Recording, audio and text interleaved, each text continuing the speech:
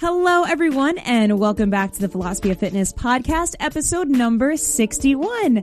I am so excited for you to hear today's episode. This is probably one of my most insightful and awesome chats that I've had in a while. And I love everyone I've had on the podcast, but it's like it keeps getting better. And my guest today was absolutely no exception. Today I'm joined with Holly Perkins. Holly is a celebrity fitness trainer, and she has a BS in exercise physiology from Penn State. She's also a certified strength and conditioning specialist.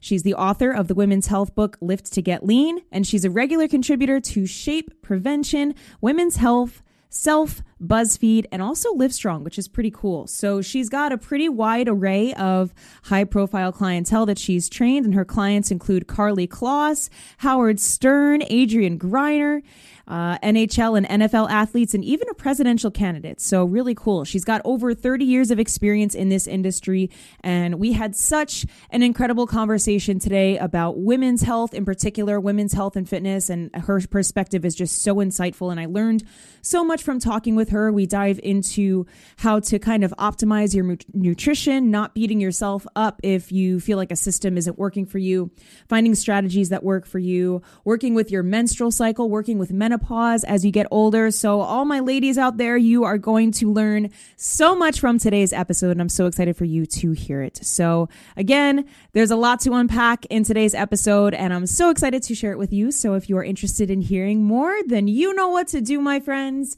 Go ahead and stay tuned. All right. Hello, everyone. Welcome back to the Philosophy of Fitness podcast. Today, I am honored to be joined with Holly Perkins. Holly, I'm so excited to have you on today. I'm so excited to be here. I think you and I are so aligned on so many different philosophies, and I knew that we would have a really fun conversation. So thank you for having me. Yes, of course. Well, I am so excited. I have so much that I want to ask you about, and I feel like a great place to start would just be your background in particular. I love kind of hearing what leads people down the path of fitness. Like, were you somebody that was always into fitness, or was that something that came later on in life for you? Oh boy, it could be a very long conversation, so I'll try to keep it short. So I didn't know what I wanted to be when I grew up, when I was younger, and thankfully my mother really encouraged me to get an education. I think I probably would have floundered in life, and she very much pushed me to go to college. And at the time, I just was someone, I didn't really have a lot of interests, but the one thing that I loved was exercise. I loved everything about exercise. But back in those days, which, back then it was, this is like 90s, early 2000, there weren't a lot of people who went to college for exercise. So thankfully, I was able to find an incredible university. I went to the Pennsylvania State University, and I got a degree in exercise physiology and nutrition. And that's when everything changed. I really feel like my career up until now has very much been a process of following my bliss. I've just always loved everything about fitness, the human body, nutrition, everything that has to do with our physical body. I'm just obsessed and possessed and passionate about it. So after college, I landed some really incredible gigs as a personal trainer, the bulk of my career. The majority of the past 30 years, I've been a one-on-one personal trainer. And then about 8 years ago, I decided to also open up more of my work online. So I now also have an online platform where I coach women around the world. I got to write a book with Women's Health Magazine a few years ago, and I get to be the expert on record for a lot of magazines. And it's just kind of like a whole lifetime of really loving what we do. I love this industry. Yeah, I love what you said about following your bliss. That so resonates with me because I'm someone who, like, when I was growing up, I wasn't really athletic, and it wasn't until I had a corporate job and I sort of followed the trajectory of what I thought I wanted to do with my life that I was like, this doesn't resonate. And all I would think about was the gym, and, the gym was my stress outlet. And once I kind of had the courage to quit that and leave it all behind, it was like, oh my God, a world of opportunity opened. So I love kind of hearing, your perspective on that. It's so refreshing. And I love people that follow their bliss, as you said, and kind of just go after what they're passionate about. And I think it's interesting too, even, I'm thinking now how much the fitness industry has evolved since, the 90s, even in the past 10 years. It's insane how much growth there's been. Yeah, I agree. And we all know it's because of social media and Facebook and all of that. I mean, really, our world has just so become online. And, on the one hand, it's wonderful because it opens up opportunity for a lot of people that might not have had opportunities in the past. The challenge of it is there's a lot of us out there. And I think as the educated consumer, I know I want all of the women in my community to make sure that they really vet out their experts that they're following, because anybody can open up shop these days, right? But it's crazy. I mean, it's really, I think what I would say is when I was in college, the things that we talked about were very different than what was talked about in just like the fitness culture, right? Fitness culture was like feel the burn and go do, your workouts, whatever it may be. And the thing that I love about where we are in the fitness industry now is so much sophisticated information is brought to everyone. And I've noticed just in the 30 years that I've been working with people that my clients have gotten more educated. They talk about more sophisticated things that we didn't back when I was in college. And so people have gotten smarter. That's really interesting too, even from a client perspective, thinking about the why behind what you're doing, because for a lot of us, I've definitely been in the trap before. And even I used to follow some of those, beach body workouts back in high school, and I had no idea what I was doing. I didn't understand why I was doing the exercises I was doing, but I think now it's almost like a different perspective approach to working with people where it's like, okay, why is it that I want to, sit back when I'm doing a squat? Why is it that I want to keep my core engaged? And why is that helping me? And I think that's so important. And I was kind of sifting through some of the things that you share on your platform. And I noticed that you had 3 pillars of like things that you use for strength training that you talk about. And I was kind of curious to hear you sort of elaborate on those 3 things and how that's kind of affected your clients and working with them. Yeah. So what I see often when people come to me, or even just in popular fitness culture, there's a lot of do this, not that, eat this, not that. There's a lot of, oh, this workout is the great workout. I heard this diet is the good diet. And so what I noticed is a lot of people would come to me with ideas of this one thing. Like, let's say, for example, keto is the way to go, or vegan is the way to go, or high intensity workouts are the way to go. And what we know, those of us that are educated and trained in the field, is that the human body is so much more than any one thing. So the 3 pillars, which I call the trifecta of body transformation, is really getting strategic on what approach to nutrition is right for your goals and your body and you as a person, what cardio programming is right for your goals and for you as a person, and what strength training is right for your goals. So ultimately, what I have found is that those 3 things have to work together in order to really change you. Some people are exercising just to feel good, to relieve stress, to be healthier, and that's awesome. I think there's also a lot of people who really want to improve their body. They want to get stronger or perform better or be healthier. Some people want to reshape their body and look differently. So when we're talking about transformation, it's not just this workout paired with this popular diet. It's, okay, why are you following keto? And is it really the right nutritional strategy if you're an ultra marathon runner? Yeah. Right? Yeah. And that's what I would see. A lot of my clients would come to me and they would be like, I see this so much with women. They come to me and they're like, I can't stop eating the this or the that food. I'm obsessed with this or that food. I'm doing nonstop high intensity cardio and I'm following a keto lifestyle. And I'm like, well, that's the problem right there. It's like, it doesn't all work together. And when you get the strength training, nutrition, and cardio strategically programmed for your goals, and just like you said, your why, what's the why that you're doing this? That's when things really start to change.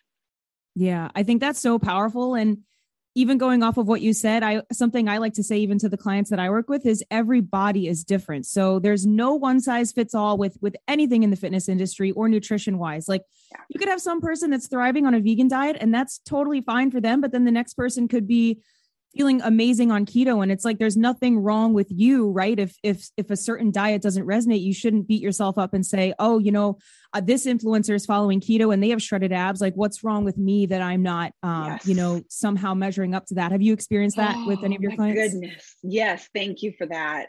Oh, thank you for that. That just is like such a profound statement. And something I'm seeing so frequently is that a lot of times we look to the experts in our field and say, well, she is doing this. So if she does that and I do that, I'll get those results. And it's just so not true. It's really not true. A lot of times the experts that we look to have more information or have more years of experience, or they know their body better, or they know this works and that doesn't.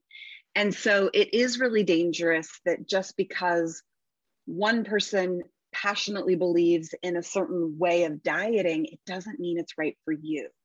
A lot of it, what I really try to educate my community on is getting crystal clear on what's your goal, why is that your goal, and let's find a system that actually moves you to that goal. Because if you're following any kind of strategy in any realm and it's not moving you closer to your goal every week, the strategy is not working for you. Because when you get the strategy right, you'll see improvements in your body. There's a variety of different kinds of improvements, but you'll see progress every single week if you're on the right program.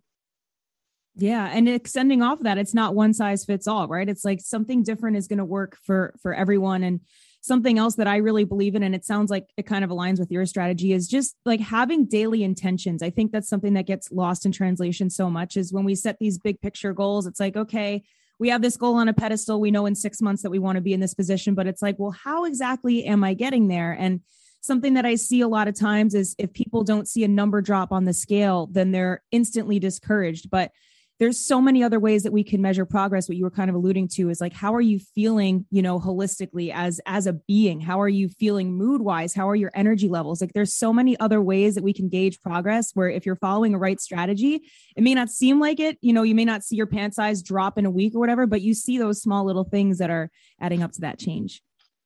Yeah. And those small little increments add up to big change. So I so agree with you, right? And what I often tell my community is, for some people, the scale might be a very important measure. There are some people that need to lose 100 pounds or 50 pounds to really be healthy. So I don't want to negate the relevance of body weight, right?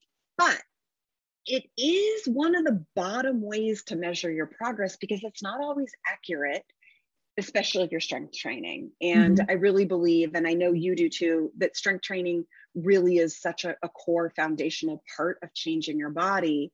So if you're strength training, the scale is really not accurate anyway. So we can keep an eye on it, but I really educate my community and my clients to look at what are those other 20 units of measure that we can celebrate every single day. Because if you wake up feeling better, that is a sign of progress. And the more you celebrate the small steps forward, you will get to that 6-month goal, as you said. But you don't get from LA to New York in one step. It's a couple of twists and turns, and left-hand turns and right-hand turns, and stops at the gas station and stops to sleep overnight. And then you eventually get to New York, right? And so it's the same with your body. It's those incremental changes have to happen so that you can ultimately get to your long-term goal. Yeah. And it's having patience with yourself, I think, is so important. It's like, you could do a crash diet and see the number drop on the scale. But if you're really taking a step back to the bigger picture of what you're doing, for your health, it's only setting you back. And I'm someone that fell victim to that when I was in high school and I was just looking for a quick fix. I was doing Insanity, which is basically a high intense cardio. And I was doing some kind of crazy crash diet that I found online that was super restrictive. And then I would wonder why on the weekends I was so hungry and like tired and just felt horrible. And it's like, well, the number on the scale dropped down, so then I should be making progress. But it's like, now that I know what I know in hindsight, I'm like, that's not the way to do it. It's as a whole. And even going off of something else that you had mentioned that I think is really important, especially with women in fitness, is just strength training in general. I feel like is really overlooked. And I think it's getting more like normal now for women to lift weights. But, you know, for so long, I was in the headspace of like, women shouldn't be strength training. Like we're just supposed to do cardio, you know? And things didn't really change for me until I finally leaned into, okay, weightlifting is the thing that's been making the difference. It's not me doing an hour on the elliptical, you know, that led me to a plateau. It's like, okay, now I see the difference. So I think it's amazing that you're, you know, speaking out so much about strength training, especially for women as they get older too, I think is incredible. Yeah. When a woman starts to push towards 40, definitely in the 40s, 50s, and 60s, it's critical to have your strength training down. And so what I often encourage women is the younger you start, the better. If you can really cultivate an understanding and a practice of strength training in your 20s and 30s, your 40s and beyond are going to be so much easier. I didn't really get my strength training right until 40, but once I got it right, everything since has been such a piece of cake, because it really is. I think it's the secret weapon for women, because when you do it right, you can eat more. Your diet matters less. You can do less cardio if you want. It's such a stronger and more powerful tool when you get it right. And it ultimately becomes absolutely critical beyond 40. And we know that from a ton of research and a lot of medical studies that have come out. Strength training is absolutely directly correlated to the reduction in a lot of these chronic diseases that we're seeing, whether it's obesity or type 2 diabetes, dyslipidemia, hypertension, stroke, adult, late onset weight gain, injuries, bone density. I mean, it goes on and on and on. We now know strength training is potentially the panacea to really avoid a lot of those chronic diseases. And the thing is, if you don't get to it until you're in your 40s or 50s, it starts to get harder. So adopt it now in your 20s and 30s, because then you'll build up that lean muscle mass that you need. Everything is so much easier with muscle.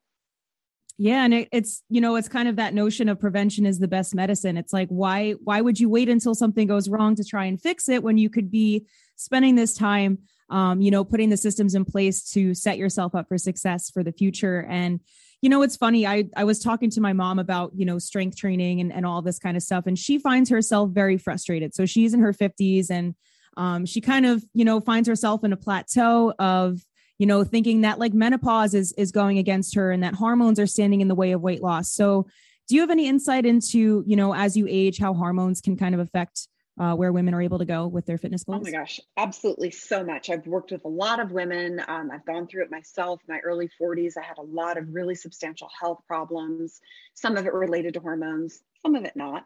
But inevitably, after the age of about 36 to 37, your estrogen starts changing. And I think that a lot of people, it's a scary part of life for a lot of women, understandably. And I know for me, it was, menopause happens. So there's this demarcation from you're either premenopausal or you're aftermenopausal, right? But the truth is, after 37, every single year, your hormones are shifting. And it's how they shift through those years impacts how it affects your health, how you feel, how you look, all of those things. So it's a very real consideration. Estrogen is a very important hormone for us and for women who are premenopausal or fully menopausal or even post. Estrogen is anti-inflammatory. And so when we are working with exercise and strength training, it's pro-inflammatory. That's part of how the body changes. So it's important to really just kind of recognize that we're all going to go through these changes of hormones. So it's about coming to read the signs in your own body and really know how to work with optimizing your hormones, which is why I'm such a huge fan of strength training. Strength training is the best way to keep your testosterone high, keep you out of estrogen dominance, to keep your estrogen healthy, and to really just keep you optimal on a hormonal level at every age. And I think that's why I just see it as like the end all be all in fitness. I really do. The older I've gotten, the less cardio I do. I mean, it's almost gotten to the place where like, if I want to change my bod, I do almost no cardio. It's all strength training and strategic nutrition. I don't want to overlook nutrition. Yeah. Nutrition is a big part of it. But I think a lot of women, maybe like your mom, when they get into the late 40s or 50s, many of them have really been relying on cardio their whole life. Because I think we are still, as you said earlier, we are still getting into a culture where every woman strength trains. We're not there yet. Yeah. Some of us know it. Some of us are on the inside, but not everybody's there yet. I think we'll eventually get there. Yeah, I think that's so true. I think even just looking at the trend of, where we are now to where we're going, I think it's going to be so much more normalized for women to lift weights. And I think my mom and even my grandma, they come from, generations where my grandma in particular, like exercise was, doing those cute little kicking moves in the house with like pearls on, like that was considered exercise. Whereas now it's like, strength training is so key. And as I agree with like everything you're saying. And the other thing I think about too is like, if you want to, reshape your body, this is something I tell people too, is like, if you want, a whittled waist, so to speak, or if you want a bigger butt, like you can sculpt your body in the gym. You're not going to sculpt your body like that running on a treadmill or, riding a bicycle. Like you got to lift the weights. And I think it's so overlooked, but I do think now, with my generation too, like more people are kind of waking up to the fact that like, okay, maybe I should really take lifting seriously. Yeah, I so agree. Something I often say is strength training is one of, I think, the only unlimited tools for changing your body. So to use your example, which I think is brilliant, whether a woman wants a smaller waist or a fuller backside or broader shoulders, whatever your thing is, right? Some women want bigger quads or bigger hamstrings, doesn't matter. But strength training is the only thing that's really unlimited as a tool to get you there. For example, you will never be able to grow, let's say, your glutes in an unlimited way through running. They might get a little bit bigger, but you're going to cap out. Same with yoga. You might get nice looking shoulders in yoga, but you're going to cap out. Strength training is really the only unlimited tool where you can literally, just like you said, chisel or create the body that you want. You can literally build the visual aesthetic that you want, but it can only be done through strength training. It can't be done through Pilates or Zumba or yoga or even boot camp, I don't believe. Like most other activities don't really give you the proactive ability to get your shoulders looking exactly the way that you want them. Yeah, that's so powerful. I agree with everything you said. Like, it's so incredible how we're able to kind of sculpt our bodies with lifting weights, and so interesting too about, reaching a cap out point of like with running, like you said, maybe your quads, or with cycling, maybe your quads will develop a little bit, but they're going to reach a plateau. It's really limitless when it comes to weightlifting. I mean, look at what some people are able to do with their bodies. Like it's really limitless. So it's like, if you want to put the work in, I have some of my friends, it's like, if you want a BBL, like go to the gym and start doing some hip thrusts, like start training your glutes. Like you don't need to get plastic surgery in order to achieve that, which I think is kind of a whole nother rabbit hole just about how beauty standards have changed. I saw you post something the other day that kind of made me chuckle. It was about, big boobs, big butts, and it was like maybe big tummies are going to come into style. Totally. Yeah. I know. I love that meme. It makes me laugh. It's like, for people who are listening or watching here, the meme is something along the lines of, there was a time that big butts were in, and then big boobs were in, and then big lips are in. When are we going to have big bellies? When are big bellies going to be in? And someone actually commented on that post, which I thought was really brilliant. She said, or ... big brains.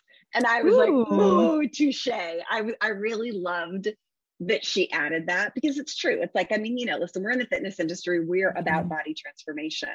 But it's like, it's so much more than that. And I so agree with you. If you really, butts are popular right now. Big booties are really popular. I think every body part is popular. A lot of women want bigger quads, or bigger shoulders, whatever it may be. But yeah, it's like, even with spinning, you're definitely going to see changes in your body from it. You might even see some muscular development that you like, and that might be good enough for you. If it's not good enough for you and you want bigger thighs or a bigger booty or bigger shoulders, that's where strength training is the thing that allows you to do it really in an unlimited way because of progressive resistance. And that's what it's about. Not that everybody wants a big, huge booty. I get that too. I have a lot of clients who, it's funny, I feel like we're in a culture these days where I would say in my experience, maybe half of my community wants a big booty and half of my community wants a smaller booty. And I just think it's so interesting because literally it's like they either want that big, juicy, muscular, big round backside, or they want more the Gwyneth Paltrow, Taylor Swift, straight, skinny, supermodel type body. And it's really interesting. I like to make sure I speak to everybody because what I think is so important is both are right. Both are respectable. This is your body. You get to build it however you want. And if you don't want a big booty, that's completely understandable. I have a lot of clients that they just want to be slender and skinny and they don't want to look muscular in any way. That's okay. Any of it is possible if you follow the right goal, the right strategy, and you just take action.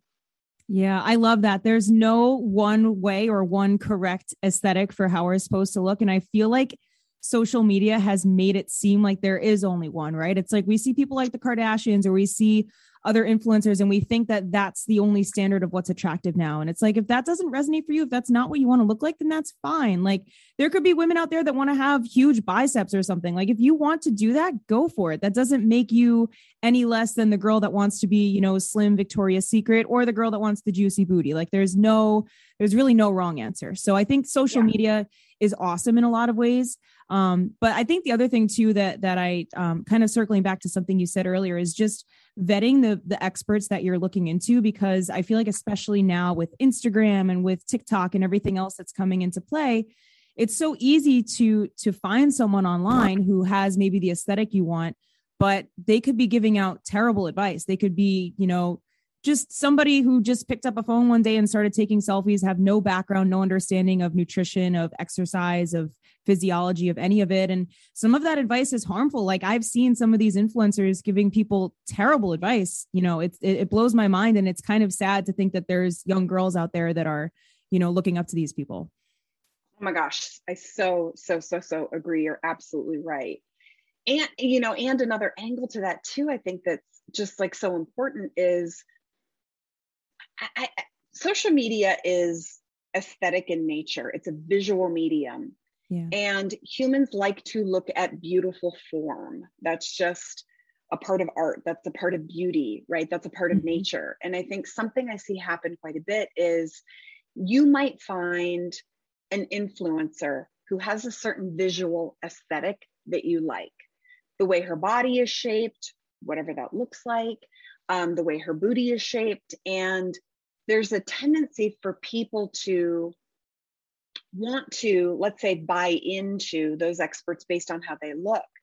I've been in the fitness industry for 30 years. I've worked with a lot of fitness experts, a lot of very well-known people in the health and fitness industry, a lot of celebrities.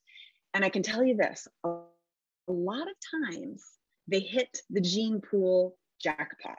There are a lot of those bodies that are in the fitness industry, specifically women who have these incredible bodies. A lot of them, it comes to them quite naturally. So it's not even their own mastery of science or education or biomechanics or physiology. It's just all they got to do is work out and eat a little bit, eat right, and their body looks awesome. Yeah. And there's a lot of that out there. I know a lot of huge influencers and I know them personally. And I'm not saying they don't work hard, but they had a head start because of their genes and how their body was built. And you've got to be very careful because you're then learning from someone who didn't really have to really struggle to get there because it came somewhat more naturally for them. And I think that is why we are seeing more influencers and experts and voices and personalities who are beginning to draw upon research and, evidence-based information more, because that separates my physiology from me as a coach, right? Because like my physiology might not have anything to do with you. And so if I'm teaching you what worked for me, just like you said, that could either be harmful information or it's Mhm. just not going to work. And that's frustrating.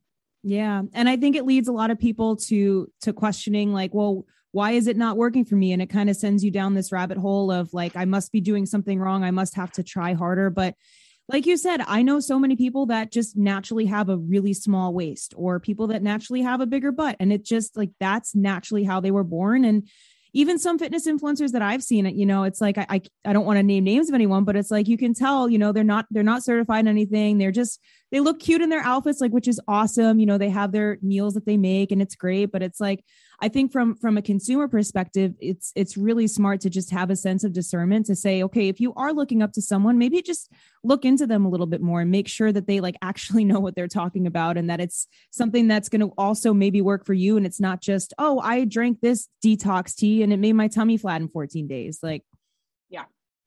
Yeah, I so agree. And, to take it a step further, because I know you work with real humans in real life and you have that opportunity to actually, quote unquote, get your hands on someone and work with them, right? A lot of these online personalities and fitness influencers have never really even worked with real clients. They've never really worked yeah. with real humans in person. A lot of them, it's online programming. And I'm not saying there's anything wrong with that. I'm in that business, but it's important to look a little deeper, as you Mm-hmm. said, to say, hey, I see she's done great things with her own body. She seems to be educated, but has she actually ever really worked with people in a one-on-one environment and or an in-person relationship? Because it really does start to get different when you're working with a lot of people Yeah. one-on-one over time, as opposed to, let's say, just selling a one-size-fits-all exercise program where you will have some people that are super successful. You absolutely will.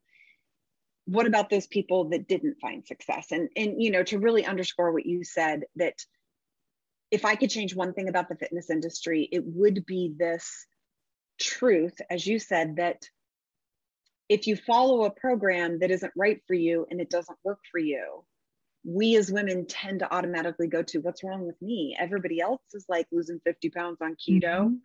Why isn't it working for me? If I could take that away, because it's so damaging for women, because then we already start to think there's something wrong with us, right? Yeah. Like, that's part of the human experience. I know you also talk about like mindset and growth, Mm-hmm. personal development concepts here.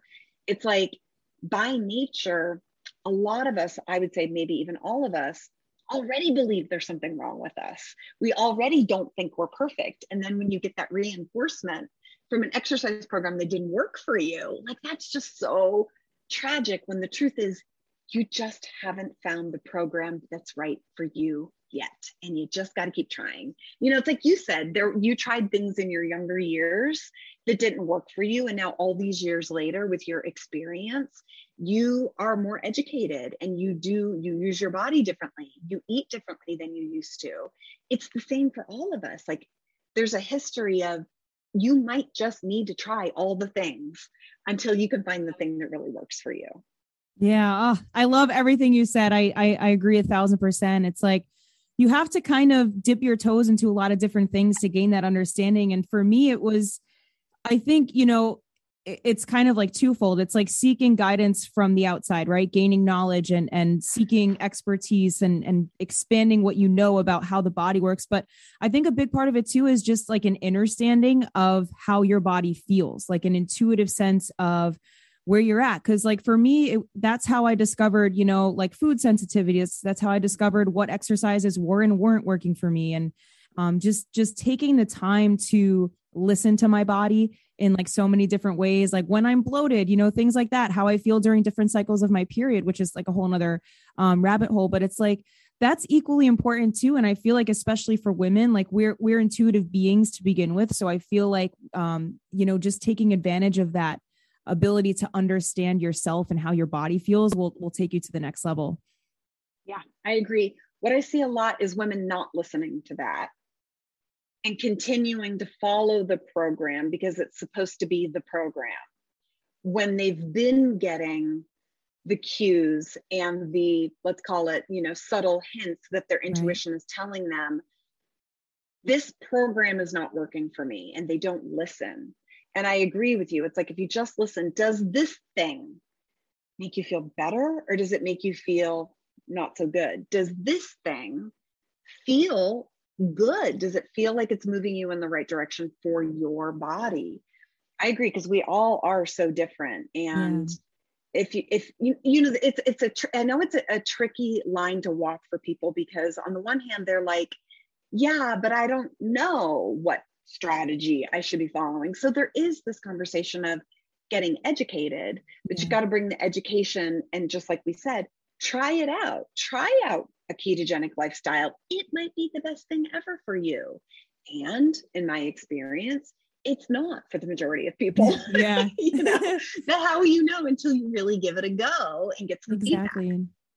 Yeah, it's so important to try all the things, as you said. I think that's a great piece of advice that I really haven't heard anyone else, say on this podcast, at least, especially when it comes to fitness and nutrition. And I think that that's just such a sound way to encourage people to also not be discouraged too, because it's like, at least for the women that I've seen and even people that I've worked with, it's like, well, if they did something or they followed a specific program and it didn't work for them, that set them back so much and made them lose so much confidence that they just said, you know what, I'm not even going to try anymore because that didn't work. So I'm just going to give up.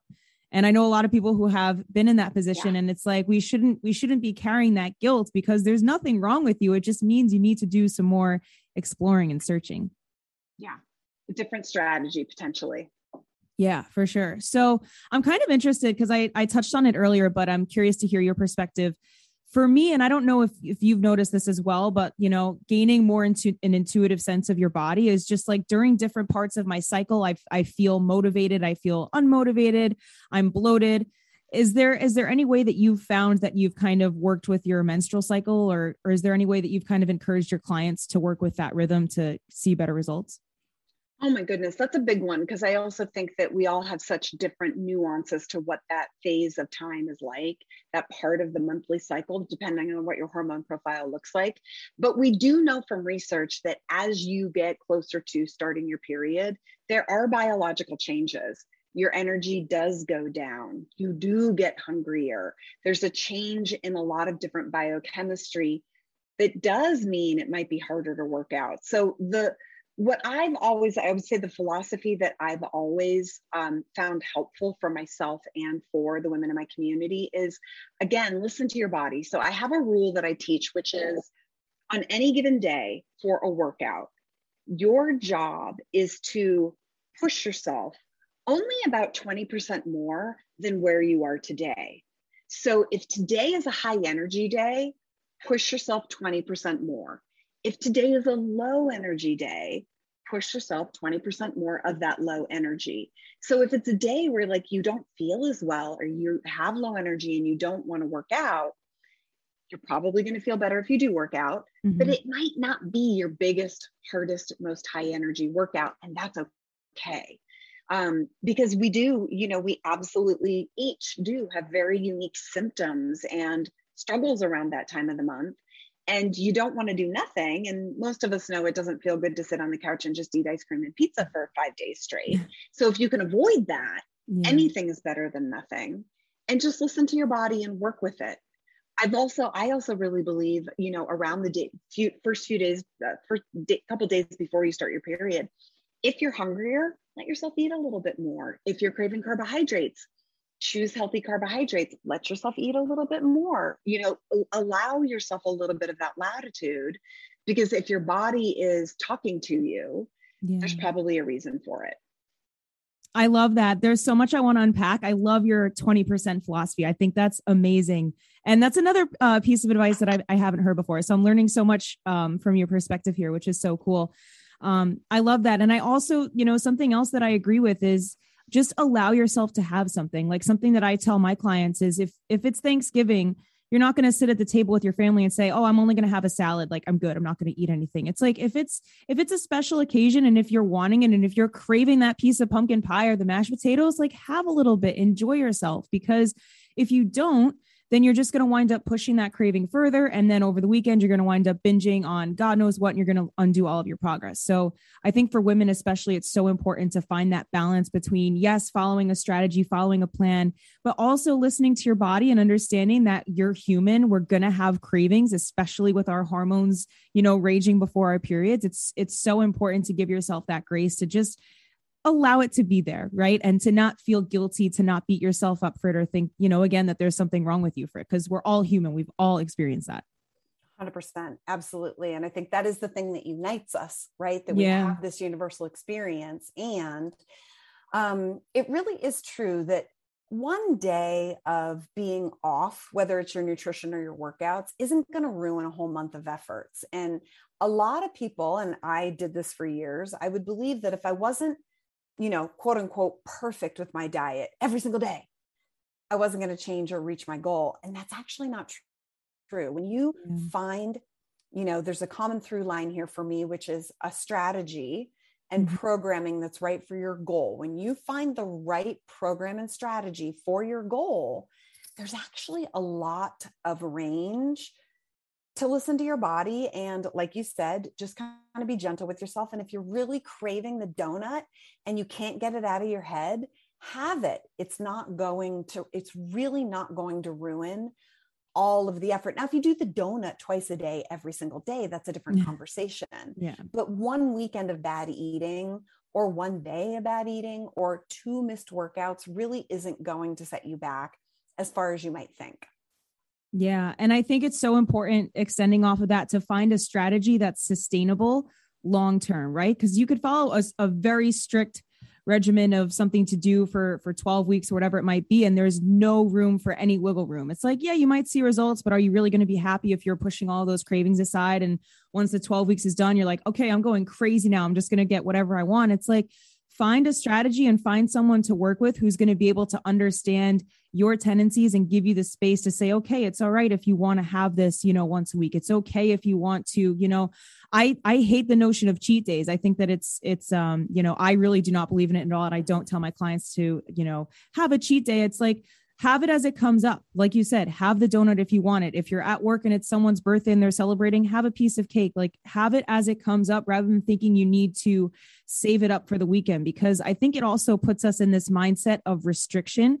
Whereas if, you could just kind of have that flow with it, you're not in the restrictive mindset and you're not feeling like you need to kind of just like save up to earn this cheat day, because you want to find something that you can sustain long-term and that's going to fit your lifestyle, because we're human and we have things, we have lives, we have celebrations, we have cravings. Like, I really don't like the notion of a cheat day. And it kind of sounds like you don't either. So I totally agree with you. I don't. In theory, I love the idea, but we have to remember the idea came from men. It came from bro training, and it can work for them. This concept can work for them.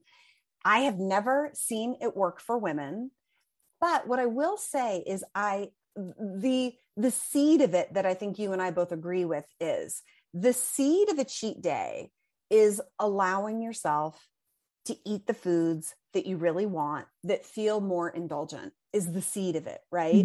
So just like you said, it's like, if that craving comes up, or if there's a food that you love, like for me, I love donuts. I can walk by pizza. I can walk by ice cream. I can walk by chocolate, but like, I love donuts. And so if that's operating in the back of my head, eventually you're going to cave to that anyway. And so I think really what it's about is each week or each phase, allowing some of those fun, indulgent things that you enjoy, because that's going to do so much more for your discipline, your commitment, your consistency, because you can't, if you have a thing, whatever it is, your food, you're not going to avoid it for the rest of your life. And to think you're just going to give it up for 3 months, take the weights off, take the body weight off, or change your body however you want, and then go back to eating it, it doesn't often work that way. And so it really is about finding, as you said, sustainability, because you can have the indulgences without having to do a full cheat meal or cheat day. Because, oh, by the way, when we look at the mathematics of it, it's real easy to eat up all those extra calories in one meal or one day that you saved all week long. If you're only saving, let's say 2 or 3 or 4,000 calories during the week, you can eat that up in one meal at, the Cheesecake Factory like that. So it's like, again, it can work for the male physiology. Absolutely, it can work. I've never really seen it work well successfully for women when we're talking about body composition. Emotionally, psychologically, behaviorally, I think there's a place for it, because if it helps you to be strict throughout the week, maybe. But from a body composition place, I've 30 years in the business, I've never seen it work for women. Wow. I think it's counterintuitive too, because I know people that I've worked with and even just some of my friends, it's like you'd think in your head, well, no, I should be, following super strict throughout the week. And then the cheat day makes sense. Like, it just makes sense. Like, that's how the plan's going to go. But if you take a step back, you're actually going to have more adherence to your plan if you have that wiggle room for flexibility. And that's something that I stretch so much, is like, I would so much rather someone have, that donut, have their thing, whatever it is. Like for me, I love waffle fries and French fries. Like everyone, has their thing. It's like, have it. If the craving's there, understand too, that like, you can't ignore your body. You can't run away from your body or how you're feeling. So eventually, wouldn't you rather just have it in the moment than save it up for the weekend? And like you said, blow it all at Cheesecake Factory in one sitting and then be like, oh my God. Yeah. Yeah. We have proven through behavioral research studies that discipline is exhaustible. I'm sure you've heard this. So this concept of, I want a donut. You can't have it. I want a donut. You can't have it. That's exhaustible. Mm-hmm. You will get to the point where that willpower gets exhausted. And that's when you eat 6 donuts. Yeah. Instead of just having one on the first day, and you felt so satisfied by it and you enjoyed it and you had it guiltlessly. Mm-hmm. And that is just so much more productive, because just like you said, you are going to cave to those things if you're having those cravings. And, to spin this a little bit and come at it from a different angle that I think is really valuable. When I was in my 20s, so, as I said, I got my degree in exercise physiology and nutrition from the Pennsylvania State University, one of the best at the time. It was in the top 3 universities in the world. I went to an incredible university. So even though after that in my 20s, I was a biological mess, and I now know why, but back then it was like, I was beholden to my cravings. I could not withstand my cravings. And this plagued me for about 10 years because I thought it was a discipline issue. I thought, I just don't have any discipline to avoid the donuts or the waffle fries, which I agree with you. I love waffle fries. Yeah. But the truth is, if you, listener, are finding yourself having cravings on a regular basis, it's an indication that your diet's not working for you. Because the truth is, when my diet's on track, I don't crave anything ever. I don't even want the donut. So if you are battling cravings or hunger on a regular basis, I would so encourage you to look at some new ways to approach your diet and or your workouts, because there's something in your physiology that's not supporting you. You shouldn't have to muscle through cravings every single day. We really shouldn't. A well-fed body doesn't have cravings. An apple is plenty sweet for a well-fed body. That is so powerful. And I so agree with that. And it comes back to that, innate understanding and that sense of intuition of just gaining mindfulness of how you feel. It's like, clearly something's not resonating. Yeah, you might be seeing the number drop on the scale. Yeah, you might be seeing your jeans fitting looser. But if you're feeling that constantly, it's like, I tell my clients this too. It's like, don't you want to feel good all the time? I mean, that's the goal, right? We want to feel our best, like energetically, emotionally, physically, everything. And so it's like, if you're sitting there, like you said, ripping your hair out, just craving a cheeseburger, going crazy, it's like, okay, let's take a step back and let's reevaluate, because clearly something's got to give. And it's like, when you have that understanding and that, even that moment of self-awareness, I feel like is so powerful to even be aware enough to know that, okay, I'm having this craving. What do I need to do? That's a place that a lot of people even struggle to get to. So I think that's really powerful too. I so agree. You're talking about a mindfulness here. And like I said, easily for 10 years for me, maybe longer, I didn't have that mindfulness that you're talking about. I thought there was something wrong with me. I thought I had some disordered eating, and I thought it was a function of discipline and willpower. And it took me a long time to wake up to that. So I love that you're offering that, because that self-awareness, if I had just had it back then, it would have been like, hold on, maybe I'm not broken. Maybe the system is broken, and maybe the way that I'm eating isn't working for me. Instead of me being at fault, maybe my diet is at fault. And that's why I keep stumbling. I mean, the stories I could tell. I just, was so beholden to my cravings. And, I think a great way to really discern it is if you could imagine a holiday or a special event where you have a big meal. Here in the United States, it's Thanksgiving, whatever it is. If you could imagine a time when you have a big meal, at the end of that big meal, are you craving a cheeseburger? No, you're not. You're not craving anything. You might be in the mood for a piece of chocolate, but that's different than craving the waffle fries or the donut. And so it really, if it's coming up for you too often, that's such a great flag to check in, like you said, with your awareness and be like, hey, what's going on here? Could it be something else?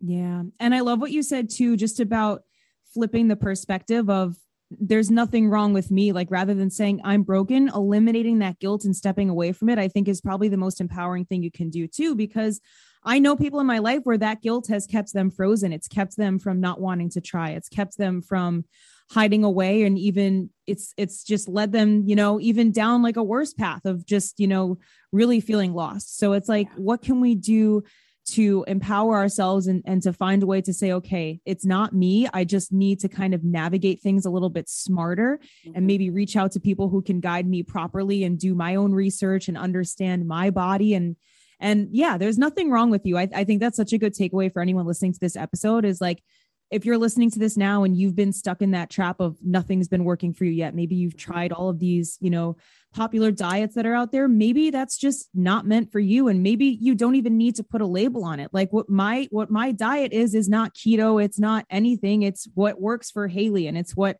I have found over the years allows me to feel my best, energetically. And even like you said earlier, I have way less cravings now, when I'm eating healthy and consistently. I'm like, wow. I mean, I used to crave stuff all the time. Like when I was doing these super restrictive crash diets, I would just crave bread and butter because I think I was just like so depleted. And now I'm like, yeah, when I'm eating well, I'm like, yeah, that person's eating ice cream. I'm like, I'm good. I don't need that right now. Like I feel good. Yeah, it's really true. At the risk of sounding maybe a bit, I don't know, egotistical, I've been in this business for 30 years. I'm a bona fide credentialed expert in my field. And I promise there's nothing wrong with you. It's that the system and the program you're following isn't working for you. I promise. The research shows it. I just have so much experience here. And like I said, I don't say it in any way to sound like egotistical. It's just after doing something for 30 years, you're probably going to be kind of a dummy if you don't pick up a few things, a few things that work. And I know without a doubt, every single client that I've worked with, we've been able to correct these things because they weren't the problem. The programming was the problem. It always is. And so you're right. It's like, once you get on that right program, you're going to look back and be like, oh my gosh, I haven't eaten a jar of peanut butter in months, where that used to be a weekly occurrence. You know, it really changes when you get your physiology stable. Yeah. Well, first of all, you don't sound egotistical at all. I mean, I think you're offering such reassuring and encouraging advice to anyone that's listening, especially given your background. I think that's amazing. And again, I agree with everything you say. It's like, it's all about finding what works for you and finding what resonates with your body and your makeup and what's going to bring you, to the most optimal state of alignment. So I kind of, I give people a chance here as we wrap up to just offer any last minute advice to anyone that's listening, to anyone that's maybe feeling, this discouragement right now, someone who's maybe tried it all and they're kind of feeling lost. If you have anything you'd offer up? Oh my goodness. So I think the first thing is just to really kind of summarize everything that we've talked about. If you feel you're not moving in the direction you want to go in, it's not your fault. Change your strategy, and then change it again and change it again and change it again. If you need to, you will find the way, the strategy that works for you. I promise you. You and I both know women who have drastically changed their life, their health, and their body. So if they can do it, I promise you, I have so much proof of this that you can do it too. Yeah, I love that. And something I'll kind of just offer up on top of that people have told me and has really motivated me is like, it's not that there's anything special about that person, right? It's that they found a system, they found a strategy that works for them, and they were consistent with it and they stuck to it. So understand that for yourself. That's something that's encouraged me with any area of my life, even too with my career. It's like whoever has the results that you're seeking, understand that they found something that worked for them and they were consistent with it, and use them as an example that it's possible rather than as a way to kind of like put yourself down. Yeah, absolutely. 100%. Because we all know someone who's been successful on this diet. We all know people who've been successful on that diet. We all know people who've been successful on this workout program. There's success all over. And it really is a function of finding the one that works for you. Yeah, absolutely. Well, I want to give you a chance here to tell the listeners where they can find you, where people can stay connected if they want to work with you. So yeah, go ahead and take it away. Oh my goodness. Yes. I love new friends. So obviously Instagram is a great hub for me. On Instagram, I'm at Holly Perkins, all one word. I've got a couple of really incredible free resources for people. If you are needing help with your strength training, I have a really incredible 6-week strength and cardio download that you can get at hollyperkins.com/offer. And if you feel like you need a little bit more guidance on the nutrition side, I have another incredible download resource, which is really my whole approach to nutrition to help you find that place of stability where you can have the indulgences and you don't feel beholden to the cravings. And that's at hollyperkins.com/macros, MACROS. Cool. Well, I just want to say thank you so much for coming on. You have such beautiful energy, by the way. I just want to tell you, this was incredible. So thank you so much for sharing your knowledge and your insight with everyone. I think people are really going to love this. Thank you so much. So fun. I knew that you and I were just totally aligned and it would be an awesome conversation. So thank you. Yes. Well, guys, check out everything related to Holly. I'm going to leave all of her links in the description so you guys can check it out. Check out her offerings as well. And Holly, thank you again.